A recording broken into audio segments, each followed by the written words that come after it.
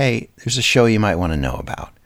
Now in its 10th season, Wrongful Conviction with Jason Flom is a podcast about tragedy, triumph, unequal justice, and actual innocence. Based on the files of the lawyers who represent them, together with other criminal justice activists and experts, Wrongful Conviction with Jason Flom features interviews with men and women who have spent years in prison for crimes they did not commit, some of them having even been sentenced to death. These are their stories. Look for Wrongful Conviction wherever you listen to podcasts. The future of our democracy is at stake. One of the biggest threats facing our democracy. What is at stake in all of this is nothing less than our democracy. Our democracy. This is John Biewen, producer and host of Scene on Radio. I don't know about you, but I've thrown that D word around all my life without thinking deeply about what it means, or about our version of it, what American democracy is and what it isn't. For that matter, how democratic was the United States of America ever meant to be? They are protesting the British, but they do not want independence. Really, what they want is conservative. That is, they want to turn... Looking at this declaration now, it is chiefly memorable for the promises it made.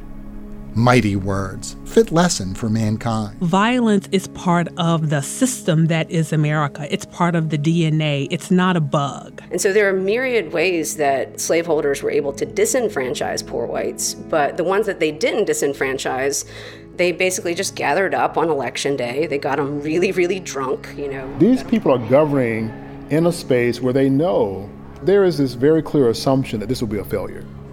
And if these people don't sort of fail on their own, we'll engineer it so that there's a failure.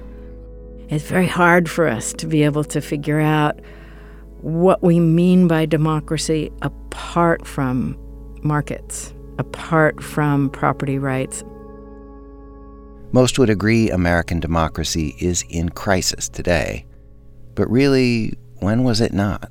The extent to which the United States has been a democracy has always been aspirational rather than complete. I'm thrilled to announce Season 4. We're calling it The Land That Never Has Been Yet. It's a journey into American democracy with all its deep flaws and limitations, past and present. To the extent the U.S. has become somewhat more democratic, more just, what did it take to make that happen? And what does that tell us about the mess we're in now and how to get out of it? Are anti-democratic forces as powerful as democratic ones to this day? We'll look at these questions and more over a dozen or so episodes. And yes, he's back. Seriously? Like that? Yeah. Come on, man. Zero. You know me. Chenjerai Kumanyika, my friend and collaborator on our Season 2 series, Seeing White, returns to help me make sense of it all. This country means a lot of things to a lot of people. But if you're asking me, like Chenjerai, it's like, no. Patriotic about what? Yeah. Scene on Radio Season 4, coming in January from the Center for Documentary Studies at Duke University, distributed by PRX. If you haven't already, subscribe. Yeah, well, let's do it.